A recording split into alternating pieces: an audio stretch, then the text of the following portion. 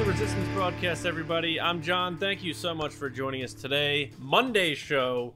It is February 1st, 2021. We're already a month into 2021, and it still feels a little 2020, but we're here to push the positivity of Star Wars in your faces, in your ears, however you're taking in the podcast. Welcome, everybody. James and Lacey with me, as always.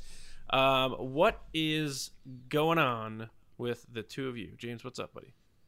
Guys, what's going on is the Schmodown. I'm so pumped, man. Yeah, it's crazy. So I don't know how many of our listeners are dialed into that sort of thing. They've heard us probably talking about it the last couple of weeks, but the Schmodown is essentially the UFC version of movie trivia, and we're kind of putting our hat in the ring for the Star Wars division, and maybe some other stuff. But yeah, Lacey and I got drafted, and it's going to be a pretty wild scene, and hopefully all three of us are involved taking over this whole operation. But it's pretty exciting nonetheless, and we'll see where we go with it. But at the very least, it's also an excellent way for more people to get to know us, and a great adventure for us to go on as a little family here, but also doing our separate things. Mm-hmm.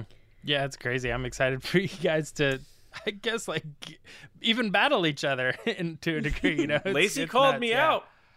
Yeah, I did, and now I'm regretting that decision.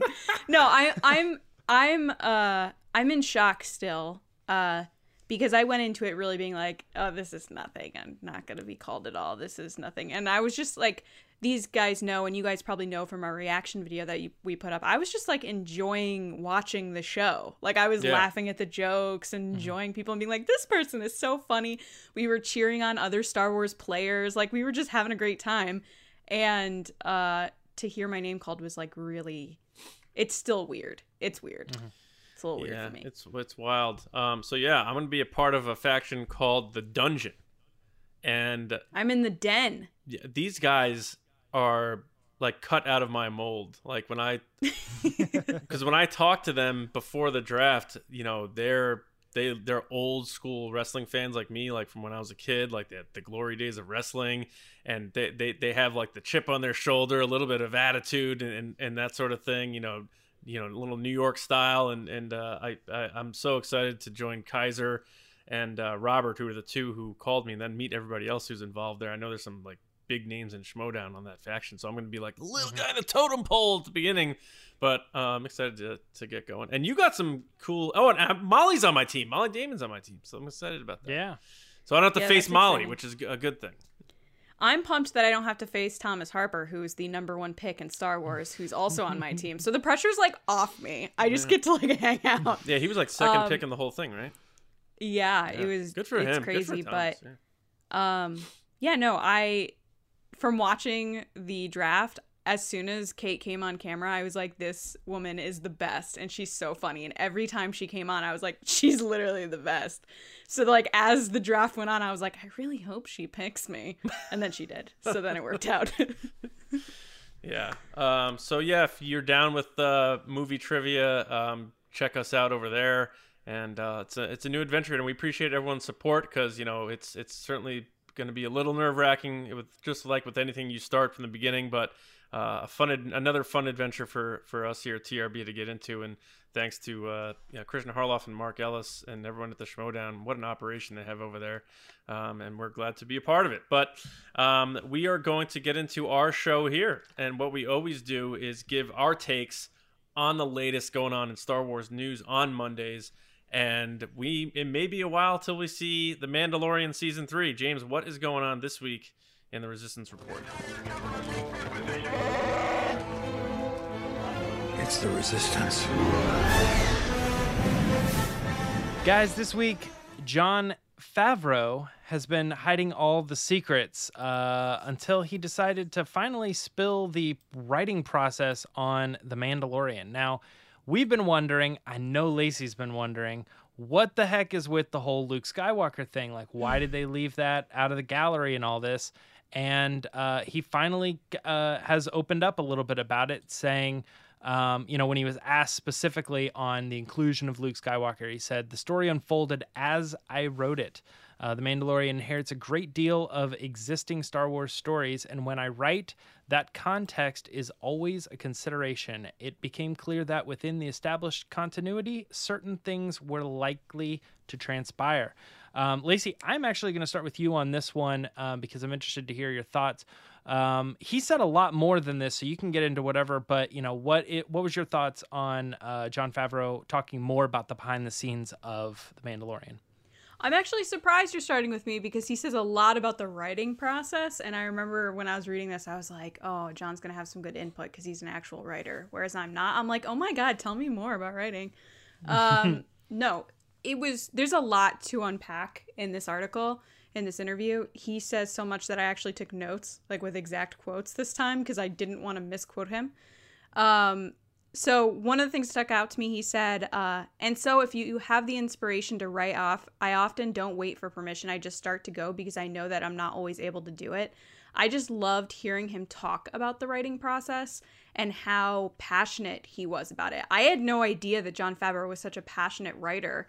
I always just kind of assumed directing was his thing because that's what most people know him for, is acting and directing.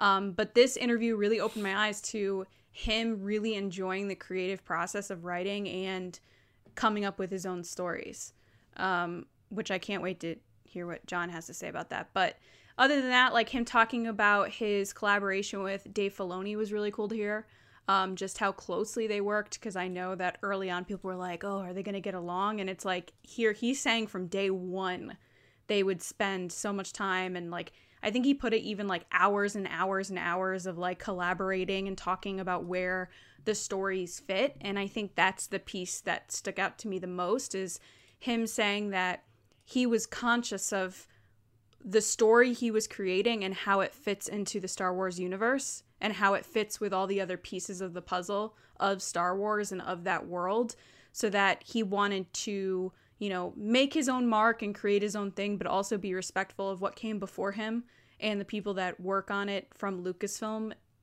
so that he felt like he was part of the team, so to speak. And I really like that. And we know from our discussions on Jon Favreau about how he loves collaborating and he loves putting together a team that works really well together. And I think that lends itself not only to the success of The Mandalorian, but how good Jon Favreau is at his job, at being creative, and at creating these stories that have lasting impacts on people from not just Star Wars, but everything that he's ever done. So I could just read interviews, listen to Jon Favreau all the time, like keep giving them because I'll keep reading them. Yeah, well, John, what were your thoughts on this particular story? Yeah, I agree with Lacey in terms of just diving into the headspace of these creators, and for me, especially the writers, because I always, writers are the ones who often get the least recognition when it comes to a movie. Usually it's always director, but I always look at who wrote something after I come out of it, especially if it's something with substantial story and dialogue, character connection, that sort of thing. So Favreau actually, I would say, started more his career as a writer, with Swingers, most importantly. I'm going to be honest, I wouldn't have thought that just because of Iron Man and like what he kind of got known for. Yeah. So I think Elf was his first feature directing in 2003. Mm-hmm. And then, Iron Man came 5 years later, probably off of the success of Elf. Like that thing, just came out of nowhere, and everyone's like, wow, Favreau made so much money on that. Favreau can deliver a monster holiday movie. But yeah, so Swingers he wrote, and you if you watch that movie, it's an indie movie, but he really knows how to bring realism to his characters and connect them, and you want to you fall for these characters in terms of like connecting with them and rooting for them, and he knows how to bring you in and make you like his characters. And that was 25 years ago. He probably even wrote that in the early 90s. That was probably almost written 30 years ago when he was in his mid-20s or early 20s. But now he's even more of a seasoned writer. But what I liked most is how he's kind of saying, I didn't want to waste my time So now I pitch things in abstracts, which is, like if you read, science essays and stuff, it's basically like, here's the gist of what this is going on here. It's their pitch. Here's what I want to write about without getting into nuances and details. Like an outline? Yeah. So he's like, I wasn't going to, thread this out and torture myself through the writing process if I was going to get rejected. So I was going to pitch this, and I knew exactly what I wanted to do. Once I get the okay, then it's okay. And now I'm going to hop in here and really thread this out. So I loved him talking about that. And then the other thing is like so cool. Like Dave Filoni is his like bat phone, his own personal. Yes, he had like a speed dial. Like the phone. He's his own personal story group guy. Like really, like that's what that is. Like he doesn't need the whole committee. He has Filoni there. Like, so he's like, yeah, so I had to bounce these ideas off Dave. And he's like, well, this would fit like this in the universe and maybe change that to this. And I kind of like that. And, so, I mean, it is certainly more of a collaboration, even though Favreau's writing all the dialogue and all the story, but you have Dave there to make it fit in this galaxy, in this universe, in this canon. So that teamwork there it's such a good, where Favreau has gaps, Filoni's filling them in with the Star Wars, and Favreau can take this story and you could rip Mandalorian out of Star Wars and he could tell that story and it'd be amazing anywhere else. An old Western, timepiece, it's a wonderfully written story. It's just how it happens to fit now in Star Wars, and Filoni's there to make sure that works for the whole canon element of it. So I love that, and him not feeling he's so confident because he's such an achieved filmmaker that he's not threatened by the idea of having to go to somebody below him. I hate saying that word, but in terms of like stature in the industry, to lean on for certain aspects. And I think that's key, because if he was one of those people that needed to put his foot down and be really rigid in terms of how he wanted to make this thing, there could have been major problems in terms of them butting heads in terms of making this work. So I love that, as big of a star as Favreau is, because to me he's king right now. He's untouchable. As big of a star as he is, there is that humbleness and you feel that collaborative nature that starts at the top and has filtered through. And everyone we've talked to, from Paul Song-Young Lee to Frank Ippolito, everyone we've talked to and had a chance to pick their ear and pick their brain about this series, they always keep saying it's a family collaborative environment. Everyone's rooting for each other, and that starts with Favreau, and you see it here in the pages, like what he's saying. It definitely does. Amazing, top down. I love it. Yeah. I did forget to mention that there was a big chunk of this that he talked about storytelling now compared to probably 10 years ago, and not only that, but movies to TV, the difference in the relationship that you have with the audience, which I found very interesting. He basically acknowledges it, and he's like, some people get into the thick of it and some don't, but it's clear that they're paying attention to what people are talking about and they're listening. Yeah. But I think it is a different world that he's been introduced to with streaming and television, that he's getting this immediate reaction, whereas he said that with movie reviews, they kind of just come in eventually. Whereas TV, it's like they're immediately talking about whatever their problems are. Yeah. And so it was just interesting to hear him acknowledge that relationship and the difference between how people are taking in not just media from TV to movies, but with the whole streaming dynamic, and that everyone's home right now. So it's like everyone's taking in everything that they can. And I think that The Mandalorian came not only at the perfect time for Star Wars fans, but for people in general. Yeah. One other aspect about this, unless James, you want to pop in, and then I'll throw in my 2 cents about the lack of Luke news in this, even though the main people who ran the story put Luke at the forefront to bring people in, but it's really not there at all.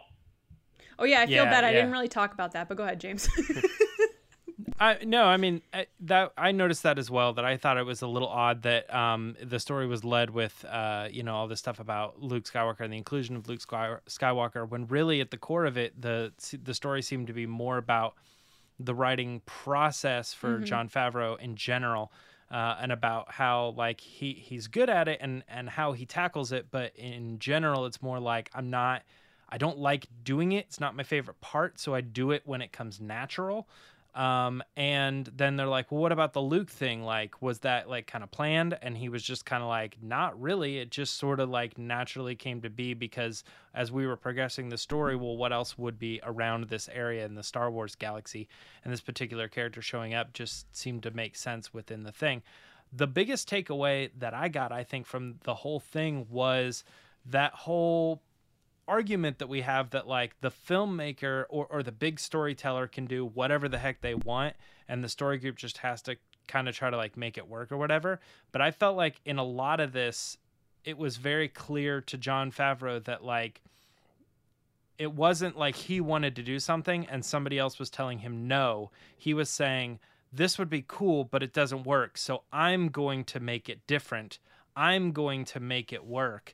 And I don't know if that's where Filoni fits in because he just kind of understands the continuity of everything, or if it was really just a personal passion of Jon Favreau's to be like, hey, I would have loved Luke to do this, but that doesn't line up with stuff that JJ said about him, or whatever.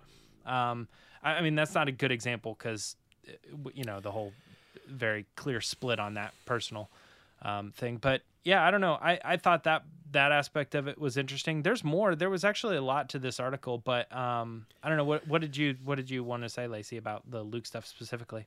Oh, I just feel bad because you like kind of tossed me like an alley-oop and I didn't dunk it for you about Luke. There was not much. It's fine. There was not much about Luke. I am disappointed that we didn't get to hear about it. Mm-hmm. I feel like they're holding on to information or something about that they haven't really talked about yet. I'm assuming maybe when awards come around, we'll probably see like how they did it.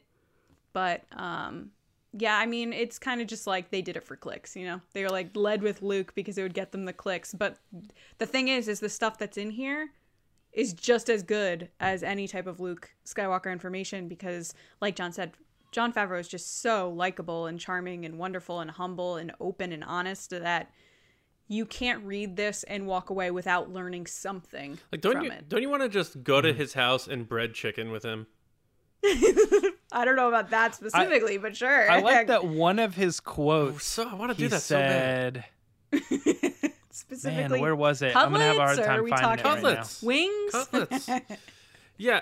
So James, as you're looking for that, the Luke thing, whatever, and we put it as a part of our headline too. To be fair about this, but.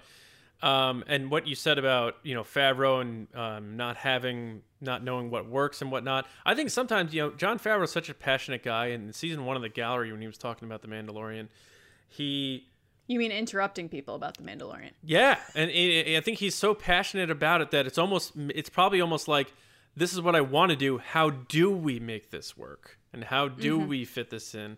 But one thing I saw people going on about in defending the sequel trilogy, which I obviously love the sequel trilogy, they say, see, he didn't have Luke planned from the beginning. You can write, and even people who didn't like the sequel trilogy, you can make it up as you go along, but you have to do it well, or you have to be a good writer and stuff.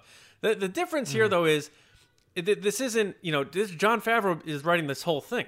Whereas, JJ handed it to Ryan. Ryan did his thing, handed it back to Trevorrow, who didn't do it, and then they handed it over to JJ. It was way more choppy than here's Favreau saying, like, yeah, I'll get to that later. Here I am still doing my thing. Yeah, they used to do that in school when you'd have that was a writing prompt. I remember in English class in like middle school where someone would write the intro, then you'd pass it to someone else. They'd write the like middle part. And then you pass it to someone else, and then they would write the end. Yeah. And then you would all collectively look at it and see how things differed. And every single time, no matter, even if you were writing with your best friend or whoever, it always is going to end up differently because everybody has different viewpoints and backgrounds and opinions and thoughts and ideas that it's never going to be the same. So to even compare this to the sequel trilogy is like apples to oranges because it's not the same. Right. Like you said, it's the same person throughout the whole series. You have to, you have to compartmentalize it because something hasn't been written from the very beginning doesn't mean it's a direct comp to something else that wasn't done that way. But John, also don't forget the another point to that is that there's a difference between the sequel trilogy in the sense that like that was the main story that was being told in steps, and this is right. This is he probably has a general idea for the main story as far as like the Mandalorian character. Oh, but sure. with Luke in particular, that's an add-on. He probably is sort of kind of figuring out the new characters and the side characters as they come in and they kind of work around as the process goes. And that's what he's describing when he's talking about Luke coming in and people are like, see how it was perfectly orchestrated? It's like, well, it kind of wasn't. And I think that's what he's clarifying here. It was kind of as it came along, but that's completely different than, the sequel trilogy where it's not like they're writing season 1 and then again, like handing it off or I don't know, just like he has no ideas for season 2 whatsoever. And he doesn't start until it would be the end of season 1. I mean, I think that would be kind of crazy. He obviously has ideas of where he wants this to go and he's in control. Yeah. It'd be interesting if he did have the idea that Grogu was going to go off with some Jedi, but he wasn't sure it was Luke, or if that entire plot point was added because he's like, we're bringing Luke in. That I would love to find out.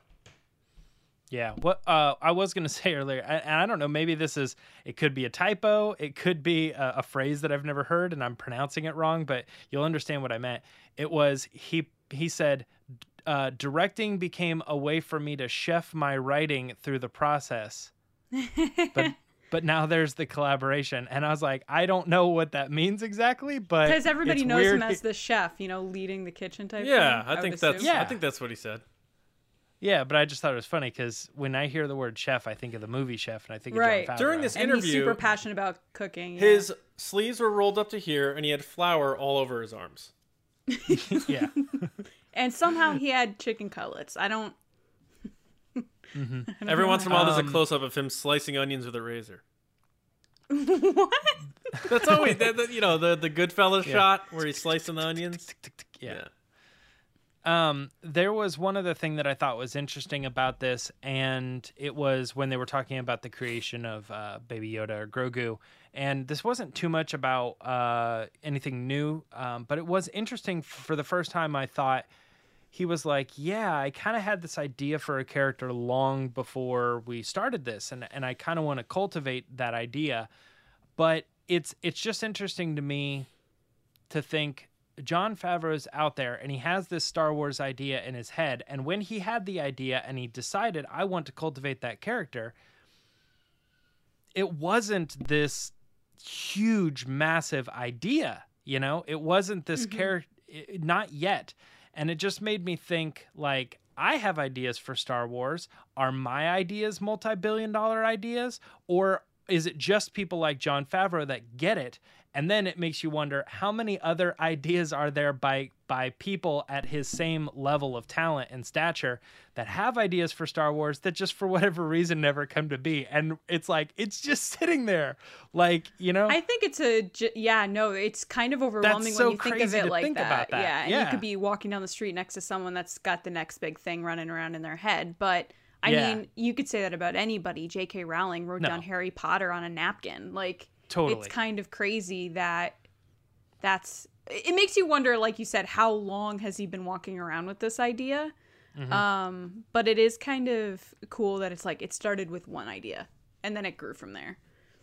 Yeah. I mean, a similar story would be, the whole creation of Rogue One. Like, I have this idea for a story, and it's like John Knoll who could do whatever he wants. Yeah. I mean, that story has probably been that crawl kicking around for a while. First movie? Yeah. Why don't we just make that a movie? Yeah. They're like, all right. Everyone's like, why would we do that? And he's like, because I invented Photoshop. And then Bill chimes in, like, after Rogue One makes $1 billion, and he's like, hey guys, you know that crawl for Empire Strikes Back? What if they're like, no, Bill.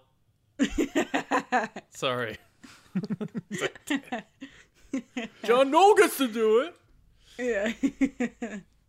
Yeah. Well, speaking of the Mandalorian season 3, or the Mandalorian, I guess, season 3 might be starting sometime soon. This is a story that I started with Lacey on the other one because I want to start with John on this. I'm glad you are. I can't wait to hear what he's about to say. Yeah. According to, I guess, FTIA's website, it's a website that kind of covers production news and what's going on with movies and television and stuff like that. They say that the 3rd season of The Mandalorian is going to start filming April 5th, 2021. But we will say, and John can get into the details here, is that the site has missed on a number of other stories. So there's kind of some maybe not with this one. John, what do you think about the possibility of Mandalorian Season 3 beginning in April? Yeah, I mean, it's certainly possible. And, if that's the case, then we're looking at next spring Mandalorian Season 3 coming out. Because the timelines of both Season 1 and 2, even with the COVID thing, which, again, it was a miracle and a blessing that they finished filming before the pandemic, was over a year from start to filming to when it came out. I believe it was October to the following November for Season 1, and then November to the following December or around there or October to November again for Season 2 for a start.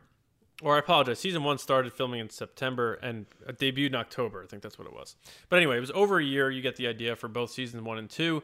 If this is true and they start filming in April, we're looking at a May release possibly for Season 3 of The Mandalorian. And then you start wondering and like connecting the dots with other projects like, all right, well then, when's Andor coming out? Or when's Kenobi coming out? Are they pushing Kenobi for the fall? Or that, and you start spinning your head about that. But also that the next chapter of The Mandalorian is the Book of Boba Fett, because that's been the big kind of still back and forth for people. It's still, so Favreau's making it clear that Mandalorian Season 3 will still be starting with Chapter 17. They're not, Boba Fett is going to be... No, but I'm saying in the Disney investor call, they said the next chapter of The Mandalorian is Christmas Day, 2021. So the next chapter is the Book of Boba Fett, if they're saying that Season 3 isn't starting filming until April. Well, yeah, and that might be absolutely true. But what's tricky to me with this site is, and there's so many of these sites that have these... Again, if. Right. There's so many of these sites that have these like acronyms, and you look at them and your eyes are telling you that it's this official legit thing because they use like... certain fonts and make it look very production oriented. And so, FTIA, and a lot of people are running with this as accurate. A lot of sites that I respect are running this as accurate. We ran it as a rumor just because of the history on this with them. And it's not just, Star Wars News Net, we've gotten things wrong too, right? So we're not here to throw stones at all. But the point is, when it comes to stories based on the same exact type of storytelling you've been wrong on, then you have to put it into question. So, the Kenobi thing, they had a big misfire on. They said it was filming in Boston, Massachusetts in January this month, and I have not. You see Boston? Yeah, you know what Boston. And even they're Stephen Colbert ran with it. Like he started making jokes about it, So, and I haven't seen or heard anything about Kenobi filming this month. And if it is, it'd be pre main cast and that type of thing before main principal photography, because everything we heard is Ewan McGregor starting in March, and Kathleen Kennedy said that, Ewan McGregor said that, and those are two good sources for that show in particular. But Pablo Hidalgo has thrown some mud at these folks about things they've gotten wrong on other Star Wars projects from his Private hidden Twitter account that people screenshot and post. Private Twitter. So you have to get the cinnamon out a little bit with the pinches of cinnamon on these types of reports. But again, it's possible because we haven't seen anything happening with them or heard anything about the Mandalorian filming, and we're almost in February. So 2 months from now they start filming. Yeah, maybe. So it's possible. Yeah. It's possible they're right on this. Maybe there's some things they nail. So I'm just saying, don't be skeptical, I guess is my thing. And then in terms of assuming if this is right, then we're looking at Mandalorian Season 3 coming out in May of 2022. Maybe they do a little May the 4th opening episode thing. Who knows? But that's what we'd be looking at if that is the case. Classic, because classic May Star Wars. Just because I don't see any reason if they didn't do it for Season 2 in terms of crunching the time. I know people are gonna bring up the pandemic stuff, but you got to imagine it's going to be another year turnaround from when they start filming. So that's what we're looking at. It's a May 2022, unless they just hold on to it for some reason. But the whole thing surprises me because I figured The Mandalorian is the one thing they did not want to change because it was just everything was working well for it. It's kind of like it almost gives me that fear of what happened with Solo when they're like, yeah, we made all this money on these December releases. Screw it. We'll do a May release. Nope. So I don't know. It makes me a little nervous, but I'm sure, Mando is a pretty solid production, so it'll be fine. But I don't know. I'm just saying be skeptical because it's not an official announcement. We haven't heard anything about filming, but if it is the case, we're probably looking at May 2022 to see Mandalorian Season 3. Yeah, Lacey, what do you think? Well, first of all, I enjoy that John brought back pinch of cinnamon. It's been a while since we've heard that statement. Oh, thank you. Second of all, these kinds of things, again, it drives me nuts when I see people putting on Twitter, like, confirmed. And I'm like, is it confirmed? No. Like the, Thor gif. Like, is it, though? Yeah. Is it confirmed? Yeah, right. Because until you get, like, a big trade reporting it or, I don't know, from Lucasfilm, I wouldn't really bank on that this is exactly correct. You can say, hey, even maybe... big trade. Yeah, even... You know what? It's just like one of those things that until it's like, I don't know, from Lucasfilm as an announcement, you gotta at least pose it as a maybe. You can't exactly say yes to it, even if you end up being right in the future, because you just don't know. And it's just kind of for fans that are just casual and picking up news here and there. It's unfair to them because then they run around and say incorrect things and pass it on to me. And I'm like, come on. And nobody wants to feel dumb. So just be cautious, I guess. Other than that, it wouldn't surprise me if they were dragging out production on Mandalorian. It came out last week that Disney Plus and Hulu, I believe. Hulu. They're suffering from churn. So people are signing up to watch these shows and then dropping off immediately, unlike Netflix, which is staying. People are staying pretty... legit to Netflix, which they've been around the longest. That's because they just did their movie a week movie a week thing. Yeah. No, sorry, not Hulu. It was WB, HBO Max. They're experiencing this churn. So what Disney needs to do outside of, creating more content is they're going to drag out content that they know people are going to watch and spread it out amongst the stuff that they're unsure about. Because people are willing to stick around for what's to come. But that might backfire on them because people are already jumping ship. So I guess that we'll see how they handle that. But it is a problem. Yeah. Yeah, I don't know. That's a good point. Yeah, I think Disney isn't quite there as far as like, because I know there are definitely people who I would imagine would have this service, and they've been very open about like, I'll get it for 2 months while Mandalorian is around, and then I'll cancel. Yeah, I definitely know that to be the case. So I know that once their big thing is going to be Marvel, probably. Like, I know Star Wars is big too, and they're going to get there because we just saw all the announcements of the shows. But right now they're getting ready to get into like, oh, WandaVision's done. Well, Falcon and Winter Soldier. But boom, like right off. WandaVision has been a trip for anybody interested. It's definitely worth it. And I hate not I don't know, something it. John. Everyone's like, have you watched it? Yeah, everyone's like, I can't believe they did that. I'm like, totally. No, you don't get it. People are connecting things that happened in Age of Ultron. So just to give you a heads up, it just makes sense that it seems like, from rumors and whatever, it seems like they're putting her up to be the next villain, which could bleed over into the Doctor Strange movie. Well, like Jean Grey? I guess so, yeah. Oh. Hey, John, the X-Men movies are terrible. Don't. All right, you need to stop. Right, you need to stop. You need to stop that. That is not true at all. The first 2 X-Men movies are fantastic. I heard Apocalypse was pretty bad. And X-Men: Days of Future Past is one of the top 10 comic book movies of the last 25 years. How you doing? I thought it was okay. And so just stop it. I liked it when it came out, but I've watched it recently, and I'm like, no, I don't know what I was thinking. This is not good. You mix up you've shown that you mix up your X-Men movies. No, I don't. Yes. When have I done that? When I talked about how great the opening scene of the first X-Men is, and you were talking about X-Men First Class. Yeah. Oh. Well, there's a thing there, is you weren't talking about it is in both cases the opening scene of X-Men and the Magneto opening scene of X-Men. So there was a thing there. But anyway, but Star it wasn't Wars so podcast. Much like yeah. But I going off of what you were kind of pitching as your schedule, hear me out. Does this sound right then? This coming December, this Christmas, we get Book of Boba Fett. Then in May, which is another traditional Star Wars time, that's when you get your Mandalorian Season 3. December would be Cassian. Andor, big Andor thing. Then Season 4 of Mandalorian in May, and then potentially Kenobi season. You think that... Well, you talking about you're saying 2023 Kenobi? Yeah, it would be.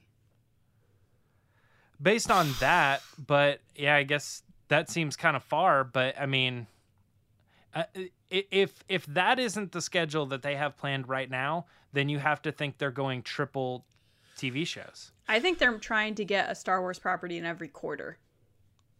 The only reason why I would think that they would push Kenobi so 4 a year. Yeah, the only reason why I would think they would push Kenobi to the holiday show for 2022 is to use Celebration as a hype thing to get people to Celebration to get amped up for it or something, because that's the one that in every poll we run, every poll we see, people the most excited about the Kenobi thing, because everybody knows Kenobi. Yeah, and everyone wants to see Ewan back, honestly.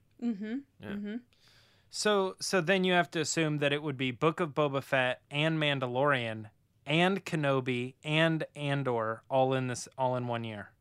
Well, Book of Boba Fett's going to be a short thing, I think, and they may even wrap that up at the end of this year. That's fair. What I started by saying giving the schedule, but yeah, they're going to do Book of Boba Fett, and then in the next year they would have to do Mandalorian Season 3 and Obi-Wan and Andor. If I had to guess, and those other things that they're doing, like the Visions thing, the Bad Batch is mixed in, obviously, and then any other animated stuff they eventually announced, the droid thing. That's wild. Yeah, I mean, if Andor is filming now, that's going to be the next one out after Book of Boba Fett, which means that'll come out first quarter 2022, maybe, unless they push that to. That's a good. Unless they push that to spring and then push Kenobi and Mando to later in the year, because sometimes they don't like releasing things Q1. Usually, you dump things you don't believe in Q1. Because if they did Mando and Kenobi in the fall, then, like you said, with Celebration, they could boost both of those things at that event. Yeah, like the return of the Mandalorian. And D23. Yeah. Like, that'd be a big deal. Yeah, and what John was saying, it would make sense to do Andor in the spring, Mandalorian in the summer, maybe, and then Kenobi in the fall, winter. That's nuts, guys. I don't know what to say or how to add on to that. Yeah, you could kick off Mando before Celebration, because Celebration's obviously later in the summer. You could do Mando like midsummer, beginning of August for D23. So then by the time you get to Celebration, we all have a couple episodes under our belts, and then you have the panels, and then what's next type thing. Mm-hmm. Well, guys, let's talk about video games.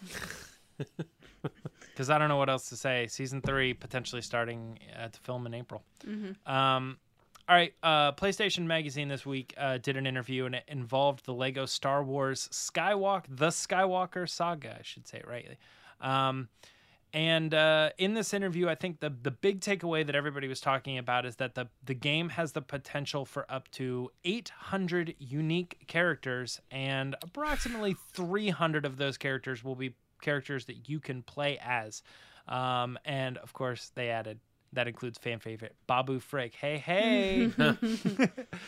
But no, this got everybody talking a little bit about how big this game is going to be. There were other details about being able to play the saga in whatever order you want. And there was another little note here too, and I don't know if anyone wants to take off of that, but that some of the stories will be expandable, and they'll go into other details that maybe did not show up in the films, specifically maybe giving Finn a larger role in the Rise of Skywalker, to quote, it's their chance to put things right. So I hate that quote. Enough, I hate it. I'm going to tell you right now. I hate that quote. I read this article and I got rage reading that. Yeah. Well, it's the first line in The Force Awakens, so. Yeah. All right. Well, sort of. This will begin to make things right, but yeah. The way I feel about it is when you as a creative say, even if you're trying to be, cheeky and like chance to put things right, that means that you're saying what was done was wrong. I agree. And that is a bold statement to make about anybody else's creative work. Yeah. And that's what annoys me. I was like, I don't care if you're trying to be funny, because it's not. Well, like, you're saying that it's wrong. Yeah. And I don't think it's wrong. You could want more from a character, and you could want more from their story, and etc. But I don't think what we got was wrong.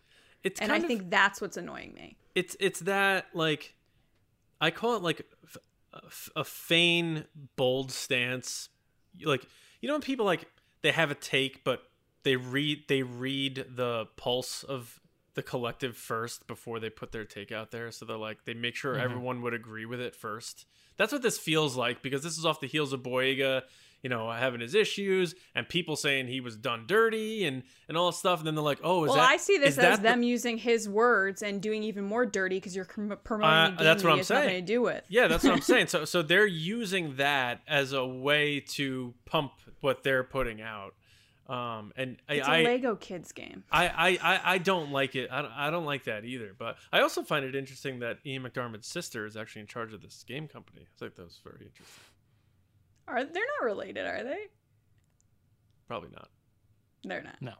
I did miss when I first read the article, though, that it was Don McDermott, and I was like, reading through, I was like, who said this? Like, what? Yeah. And what's that like?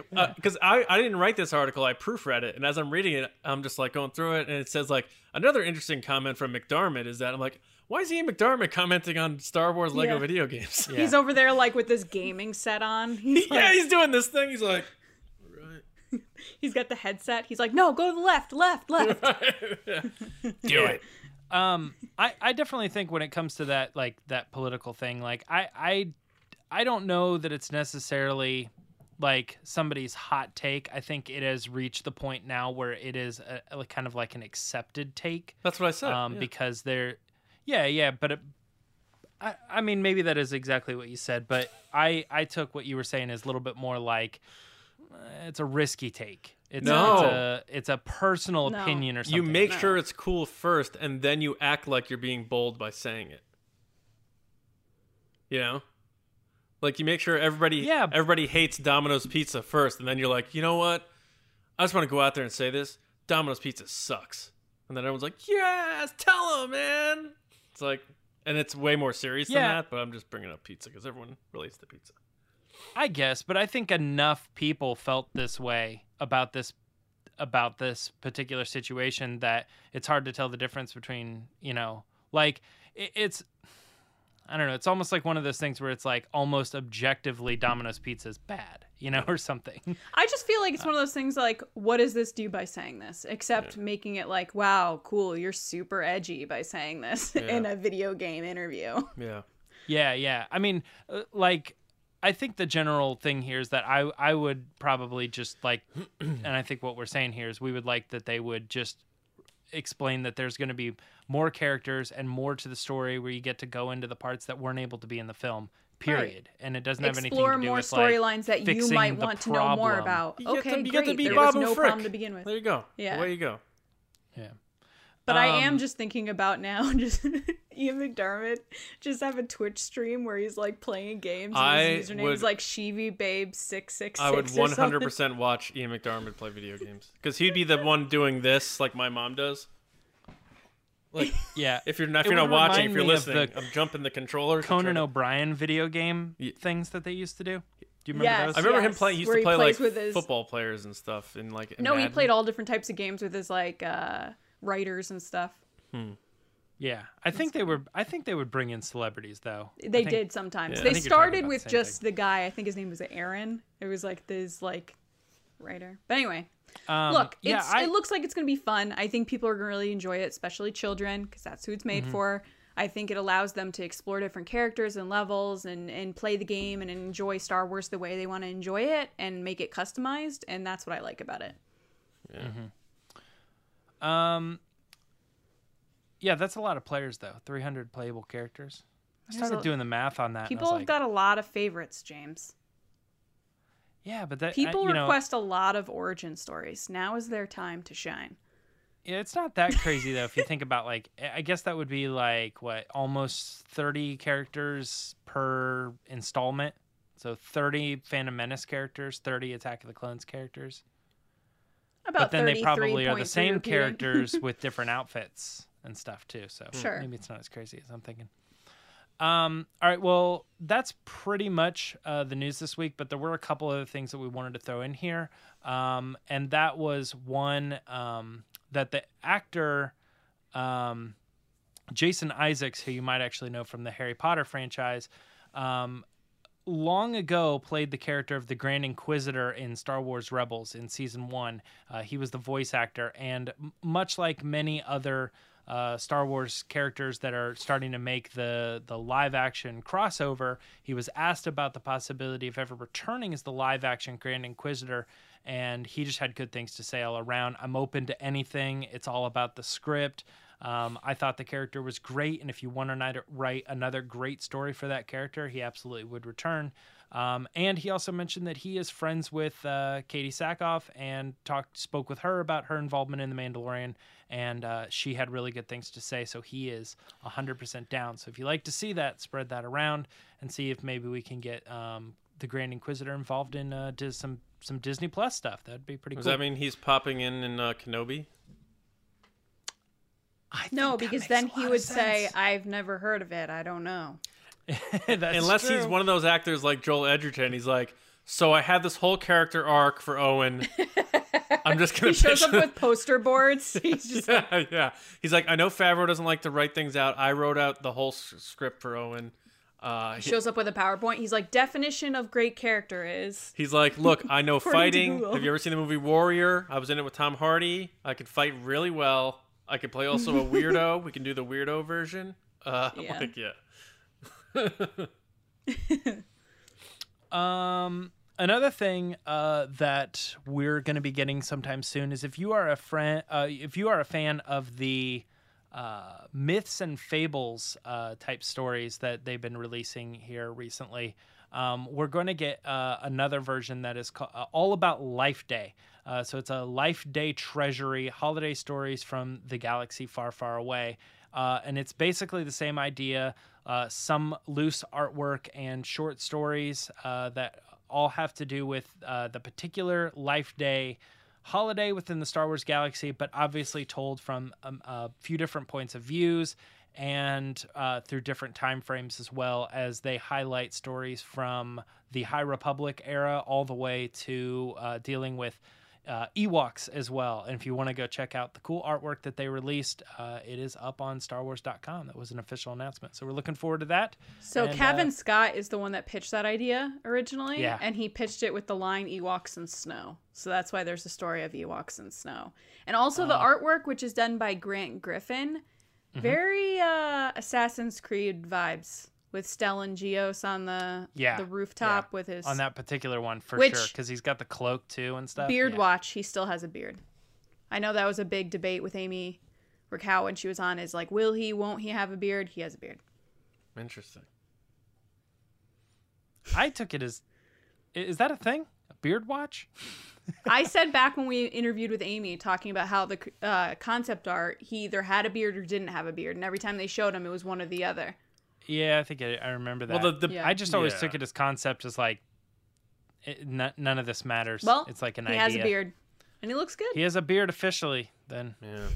Yeah. Last thing that we wanted to mention is that last week we got our first episode of Star Wars The High Republic show, which is very similar to This Week in Star Wars or the Star Wars show. And Christina Ariel is the host, and she did a great job.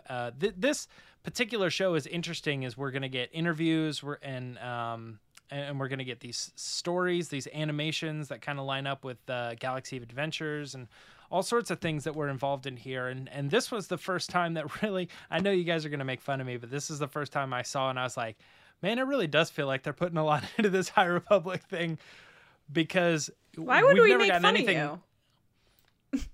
No, because like you guys have been saying it for months Like, you're like, they just keep pushing the High Republic on us. And I'm are. like, I think they're just doing it like they would normally any other book series or whatever. But I think this is different because it's a lot of books all coming out in the same era and not just a very particular book. But I wish that they would do more of these types of animations and things revolving instead of just like one random interview with the author for the Star Wars show. Yeah.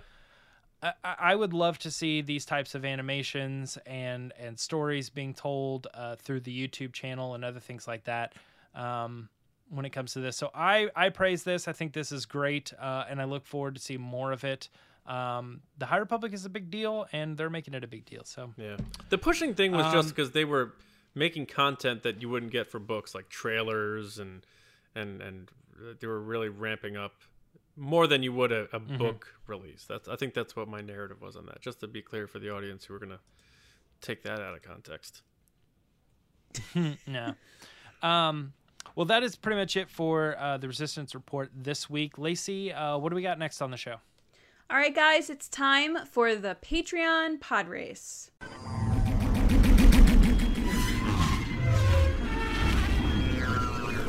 So there are lots of different ways you can support us. You can like this video, comment, subscribe on YouTube. You can follow us on Twitter at RBATSWNN, on Instagram at The Resistance Broadcast, or all the different platforms, Spotify, Apple Podcasts. Leave us a review if you like the show. Tell people about us. That's how we grow. But if you want more than that, if you want more access, more content, mailings, etc., you can head over to patreon.com/Resistance Broadcast, starting at $2 a month. You support the show, and everything that we're trying to do here allows us to kind of live out our dreams and talk about Star Wars and create cool stuff, which we thank you so much to let us do. So we have different tiers. Our top tier is our generals, and they get to be a part of the show. So that's what this segment is all about. So first of all, thank you to our generals. So thank you to Carmelo, Andrew Staley, Jeremy Myers, Neil Shaw, David Probus, John Reese, Micah Harrison, Jetta Rosewater, Michael Gaines, Bethany, Russ Harbison, Kendall Gelnar, Paul Olson, Jake Houchins, Jeff Connery, Oliver Lewis, Dave Hornack, and Val Trichkoff. So thank you guys so much. Thank you. This week, we're introducing a new general for, this is his first time doing the pod race. So we have General Indy Dave up to the plate for a sports reference. All right. So anyway, we asked him, if you could be placed in an existing Star Wars movie or show, which would you want to be in, and what kind of character would you play? Take it away, Dave. Hey, everybody. Indy Dave checking in for my first pod race. So I thought about the question, and it would have been movies forever. But then The Mandalorian came out. We've seen some live action television, and it's pretty cool. So I'd love to live in that world. And my thoughts are, I've always loved Legends. And I like Quinlan Vos, the Jedi Master. In Legends, he was kind of an undercover secret agent kind of Jedi. Kind of rode a little bit of the dark / light, maybe a little gray in him. And I'm thinking Andor, if that television series coming up could use a Jedi influence, and he would be the perfect kind of character, and I would love to play a Jedi, and I think that would be a really cool way to expand out that character, and maybe last a few seasons. Yeah, that's it. Thanks, guys. May the Force be with all of us. All right, Dave, great job. So, John, what did you think? So it's funny how he kind of had no problems changing what he had been used to and saying he would have went movies, but now that the Mandalorian's come out, he would want to live in that area. The Quinlan Vos thing is a very interesting answer because, you know, I'm not heavily into I don't subscribe to the gray, Jedi type of thing, but it is certainly a provocative idea, and you make a great point. It's a great way to get a Jedi into something like Andor where there probably wouldn't be. So I think that's an inventive idea. I love everything you got going on over there, Dave. I love that you have all the posters lined up and the special edition ones as well, which caught my eye. And I need to hear more of what else you got. It looks like you have a lot of stuff. So we got to talk maybe in our collectibles chat on the Discord and exchange photos, and because I have some other stuff around here too. So I always like talking to people about what they have, especially like old stuff that they've had for a long time that you got to go like this and be like, oh yeah, I got this thing here. So, but anyway, you did a great job. Thanks so much for your first pod race. Knocked it out of the park. Dave, you're the man. Thanks, General. Appreciate it. James? Yeah, the Quinlan Voss character I think is interesting. Now he mentions here that he's a fan of the Legends version of Quinlan Voss, which I don't know a whole lot about, but the new version of Quinlan Voss kind of basically does fall to the dark side completely, but then like keeps playing like he's a good guy for a while. So he's like, when you're reading the novel that he's in, you're constantly going back and forth. And I thought that was kind of interesting of saying like someone who toys the line, like maybe before he really did toy the line. But now he was like, you say toy the I don't line? know. They were contrasting it. What is it? Toe the line, right? Toe the line? Toy the line? I said toy the line. Yeah. I don't know. But yeah, how they balance out that character without actually making it like he's swapping between the two or something. Yeah. Like he was actually fully dark and needed to be rescued. So I thought that was interesting. But I do like the idea of kind of a hero Jedi that's a little bit more like a stealth, like Captain America Winter Soldier sort of Jedi. Mm-hmm. I think that would be sweet. Nice. Yeah. But good on you, man. Indy Dave, thank you for being a general. Thank you for doing the pod race. Good answer. Dave, congrats. You did your first pod race. You were awesome. We appreciate the support. I love that you picked the Mandalorian time period because I think that, like, obviously we all are loving that period right now, and I totally want to join it too. Love all the Grogus that you have.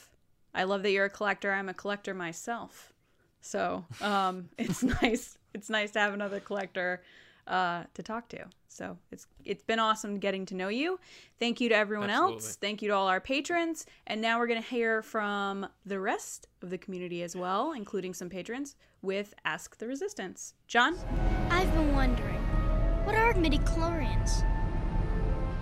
All right. Yes. So, yeah, we're going to get to your questions right now. If you ever want to send one in, use hashtag #AskTheResistance on Twitter, or you can email it to us, resistancebroadcast@gmail.com. And we also pitch for them, and you reply below with questions. Either way, we have some here. First one up from Frank Grande at Frank Grande 3. What is up, Frank? Lacey, this one's going to you. What characters that have never appeared together or met would you like to see interact? For example, for him, it's Han Solo and Yoda. Hey, Frank, how's it going? Hope all is well. First of all, good answer to your own question. Second of all, good question. I've had this kind of stuck in my head since we had a conversation about it a couple weeks ago here on the show. I would love Rey and Ezra to meet, and I want them to meet in the next set of films in episode 10. I like have that stuck in my head now that I like want them to work together somehow or meet up or something. I think that'd be cool. That's my answer. Nice, like middle-aged Ezra. Like that. Yeah, I think that there's stuff that she could learn from him. And, you know, the question is, like, where's he been? Which we talked to with Taylor Gray, you know, where he's like, Dave. He's out there, yeah. He's not dead, right? Yeah. Like, yeah, no, he's not dead. So the question is, what's going on? So it would be cool to get an answer. Yes. Yeah, I like that. That would be cool to see. I hope we do see something like that. I hope we see more of Rey anyway, in general. Yeah. All right, James. The Book of Steve O, that's Steve O Wars, says, will there ever be a live-action reunion between Ahsoka and Force Ghost Anakin? So in the past, they've avoided Luke and Anakin because Luke's relationship is really with Vader until the end of Jedi. Would the Ahsoka Anakin reunion work better, even though it's not the voice actors? So he's saying maybe a live action like Rosario Dawson meeting Hayden Christensen sort of thing. I never even considered that. That's crazy. Sorry, I don't mean to answer for you. That is kind of wild. Definitely, yeah. Definitely tough. I almost feel like this could be expanded much further than just me doing this on this Ask the Resistance. But it is tough. I have been very curious about the Ahsoka and Luke connection for so long that it's interesting that it seems more likely that an Ahsoka Anakin reference could be made, because he might not just be returning for Kenobi. He might be there to shoot Kenobi and also this one scene with Rosario Dawson, who he knows, and they could do that whole thing. Because like you said, it's established very well that, the Force Ghost characters come back to visit Padawans and other stuff like that. It's well established that Hayden Christensen is the form of the Force Ghost. It's not the older version anymore. This is a really crazy idea. I don't know. I think it could happen. I just don't know where, when, how. Right. Like, I don't know. Maybe this is the Ahsoka show thing. Yeah. But I don't know. At this point, I think it's one of those things where they're going to market Hayden Christensen as it's all Kenobi, and then just hit us randomly in an episode, and you will not know, because no one would ever question it. He's on set. She's on set. It's not a thing. Mm-hmm. Mm-hmm. All right. I like that. That's good. Yeah, that is good. And you're right. Maybe we could revisit that in a more lengthy way down the line. All right. Down the line. Next up is me. And Disney_dad at DisneyDad9 asked, people always mention someone finding Anakin and Leia's sabers on Tatooine. Interesting, he did say Anakin's there. On Tatooine as a possible episode 10 storyline, but what if someone instead finds Kylo's saber on Kef Bir? I think that's very possible that could happen. I certainly think those two sabers on Tatooine are getting dug up in some teaser down the line where we don't see the person's face, but we see a cloaked figure summon them, and that's how we take off on this new adventure or whatever. But I could see Kylo Ren's washing up somewhere and it having some sort of relevance, but I don't think is as likely, especially because it's not even that good of a lightsaber, like in terms of... Right, but imagine if Rey is facing down this new bad guy, right? And he just pulls it out and lights it up. Imagine the moment there that she'd be like, she'd be like, oh my God. I've beaten that lightsaber before. That's not the reaction she would have. She would take it and throw it over her shoulder. What a weird reaction to have. Like, if somebody pulled out a gun, you're like, I've beaten that gun before. Like, what? All right. Yeah, I think it's possible we see that lightsaber again. But we'll see. All right. Thank you, everyone, for all of your questions, and thank you for everyone for listening and watching and being a part of TRB. We love you guys.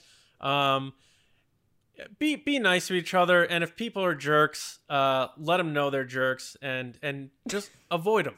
That's the best way to do it, folks. All right, and we know our community speaks for itself. We love you guys, and we thank you for keeping TRB an awesome place that involves everybody. So I think that's awesome. If you haven't yet subscribed to the show, make sure you do it on your preferred podcast platform, like Lacey said before, or YouTube if you're watching. Subscribe, like the video, all that classic stuff you always hear. Go to StarWarsNewsNet.com for all of your Star Wars news, reviews, editorials, information, and more. Check out our merch store over at Teespring. And I think that pretty much covers that. You guys can find me on Twitter at Johnny Hoey and StarWarsNewsNet.com. And if you like other movies and me talking about other movies, just like the movies on your major podcast apps. James, what's up? You can find me on Twitter and Instagram at Myra Trunks. And tomorrow we're releasing the Into the Dark book discussions and what happened in Into the Dark. So if you are interested in that book, go check those out. Nice. Spoiler filled though. Yeah. So if you're interested in the book, maybe read the book, come back later, bookmark it. If not, if you just want to know what happened, got a video for you. Nice. Right on. That's the big one. Everyone's excited for that one, obviously. Claudia Gray. Yeah. Mm-hmm. Who's rocking the gray hair now? We rated on the gray scale. Yeah. Interesting. Very interesting. All right, Lacey. You guys can find me on Twitter and Instagram at Lacey Gillerin. Okay, we will be back on Thursday where we're going to have fun with a hypothetical. What if when George Lucas made Star Wars, he wasn't really thinking sequel and he killed Darth Vader at the end of episode 4? And then he had to make sequels and said, oh, now what am I going to do? So we're going to have fun talking about that hypothetical in some alternate timeline, but really just what if he actually did that? What would it be like? So thank you all so much once again. And as always, we'll see you next time right here on the Resistance broadcast. See you around, kids.